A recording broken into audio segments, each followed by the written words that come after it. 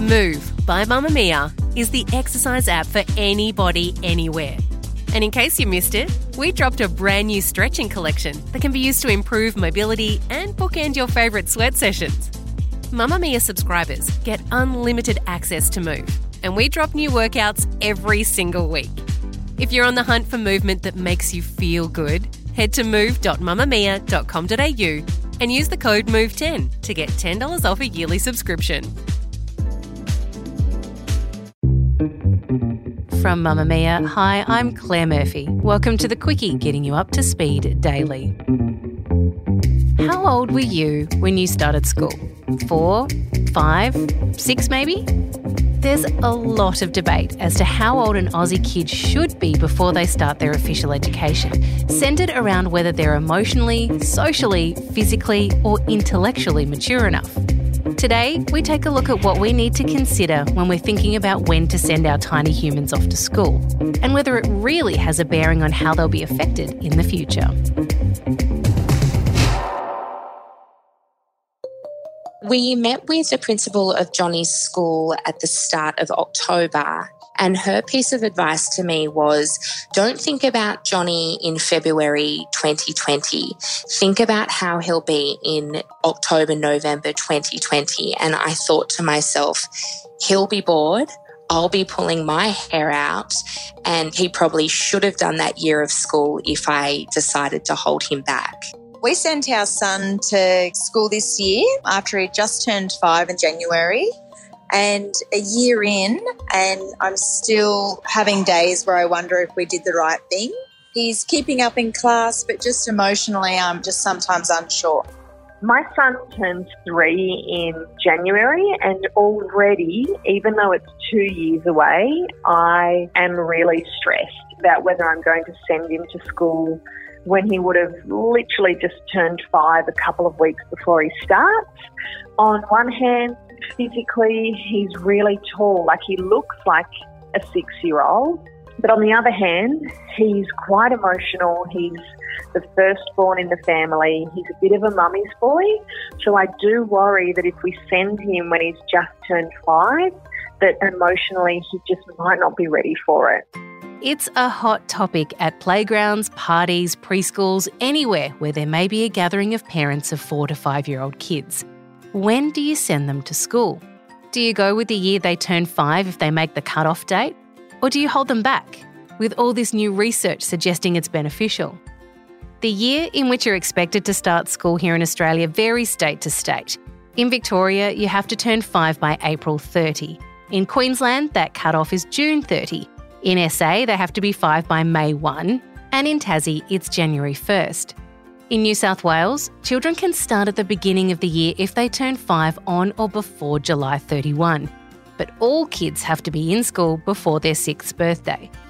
That means that in any given first-year class, there's kids ranging in age from 4 to nearly 6, with a gap of up to 18 months between children. And when you're 5, a year and a half can be a big developmental difference. A recent University of New South Wales study found that now up to a quarter of students are being held back from starting school until they're turning 6, with many parents believing their kids will be better off down the track. But is that true? Will holding your child back a year give them a leg up in the future? And what does that mean for the kids who start early?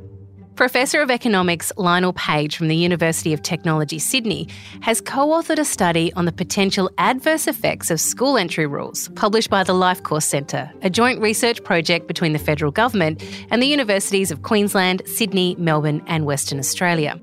The study analysed 1,007 adults aged between 24 and 60 to find the differences between those who started late as opposed to their early starter peers. So Lionel, what was the main takeaway from your study? What is better? Do we start our kids when they're older or younger, and why? So I guess the answer to this question would depend on the kids, right? Some kids are more mature and can start earlier, and some kids are less mature and would require to start later. I guess our study was not so much about an advice to give to every parent. It was more studying the effect of the kids who were pushed to be going to school earlier or later because simply of their date of birth. And so when we look at that, we saw that kids who ended up going earlier and were younger relative to their peers, were somewhat at a disadvantage because of that. Can you talk us through that disadvantage and the advantages of those that you found went later? So in such a situation, you have several advantages. First, you're more mature, so maybe easier for you to learn material taught in the classroom. And so also you may be a bit more athletics. For instance, you may do better at sports. That may help build your self-confidence. If you're more mature, maybe even in social interactions with the kids in your class, you may be better at handling confrontations. There's a range of things which can just be the benefit that you may enjoy from being relatively old, sometimes even up to 1 year compared to your peers. And you're going to enjoy these benefits all through your education. And that can have long-term consequences. That was the result of our study. Can we talk about some of those long-term benefits? How do we see that translate into the future of these kids, those late starters?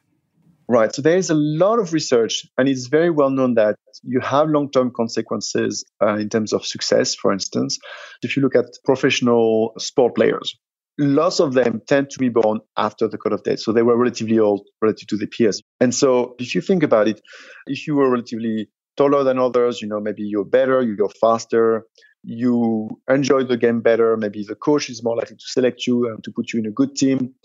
And on the contrary, if you're relatively smaller and younger, maybe you don't like the game very much. You're being pushed all around the place. And so you may come back home and say, I prefer to do something else. And as a consequence, you don't end up continuing as much as if you were relatively older. So these effects are well known in sports.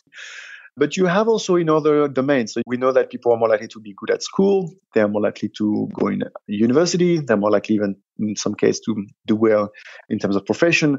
Studies have found that people who were relatively old at school are more likely to end up CEOs of big companies.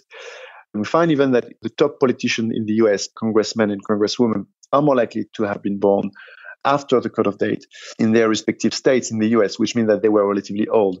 So you have all this evidence that having been relatively old compared to your peers may have helped you, give you an advantage and build up this success. And so what we wanted to do is to understand, where does it come from? And in particular, the key question that we wanted to ask is, does it have to do with self-confidence? Is it that, having been relatively old all these years when, you may have got much more positive feedback from the school teachers and from your peers than others, has it helped build more self-confidence, which helps you put yourself forward either in sports or competitive professions like politics, for instance, or, managerial positions? It seems then there is a lot of benefit to kids who start after the cutoff date. But does that come at a cost to those who start before, the younger kids? There is a cost, and parents would be very well aware of that. If your kid is born on the 1st of July and you keep the kids one more year at home, then the kid has to go to, typically, if parents are working, daycare. And daycare is very expensive related to school. So that's one upfront cost that parents have to pay. And then at the end of school, the kids are going to enter on the job market 1 year later. So if you think as an economist about all the costs, one of the costs is that typically they would start earning a wage 1 year later than others. And that's also a cost in the long term. So this cost means that it's not free. Some studies have shown that you have huge benefits for very competitive professions, like, you have sports, politics, managerial positions. But for the wider range of positions, it's not always clear that the benefits, at least the strict economic benefits, compensate for the cost. Do you think this kind of research warrants a different look at our education system? Should we be changing the way that we accept kids age-wise into school? Should it be done on a different basis? Should we be adding another year level into school for those kids who are younger? Do you think it warrants changes to the Australian education system? Learning about this and learning about these effects will help schools handle better children differences. So part of the effect of the relative age is due to the fact that maybe sometimes teachers or parents or coaches of the sport teams, when they see a child and they see the child, for instance, struggling a bit, it may be because the child is relatively young, but it's easy to make the inference that the child is maybe having difficulties or not good enough. And so when you have to assess the potential of a child, all these strands of research suggests that you need to be mindful about the relative age, not to let some potential go away untapped. And on the contrary, some kids who are relatively old will look a bit artificially better than they are, or at least better than their colleagues who are relatively young and maybe as good as they are. So that's the kind of consideration that our research will help educators in particular to try to reach the best potential of children. But there is something which cannot be changed in some ways, that the educational system is divided in years, like, you have year 1, year 2, year 3, and these are kind of discrete categories. And our birth dates are not discrete. They're all spread all over the year. So there's no way to change the fact that in a given classroom, you will always have some people who are relatively taller, relatively older, more mature than others. And so the solution cannot be about when people should start school, because if everybody starts school earlier, then you will always have the problem that you will still have some people relatively old and some people relatively young. But what our research can suggest is that maybe how we handle differences in schools, we should be mindful about that and think about solutions to help compensate potentially for the disadvantage that relatively young children may face. Your decision as to when to send your child to school is just that, your decision.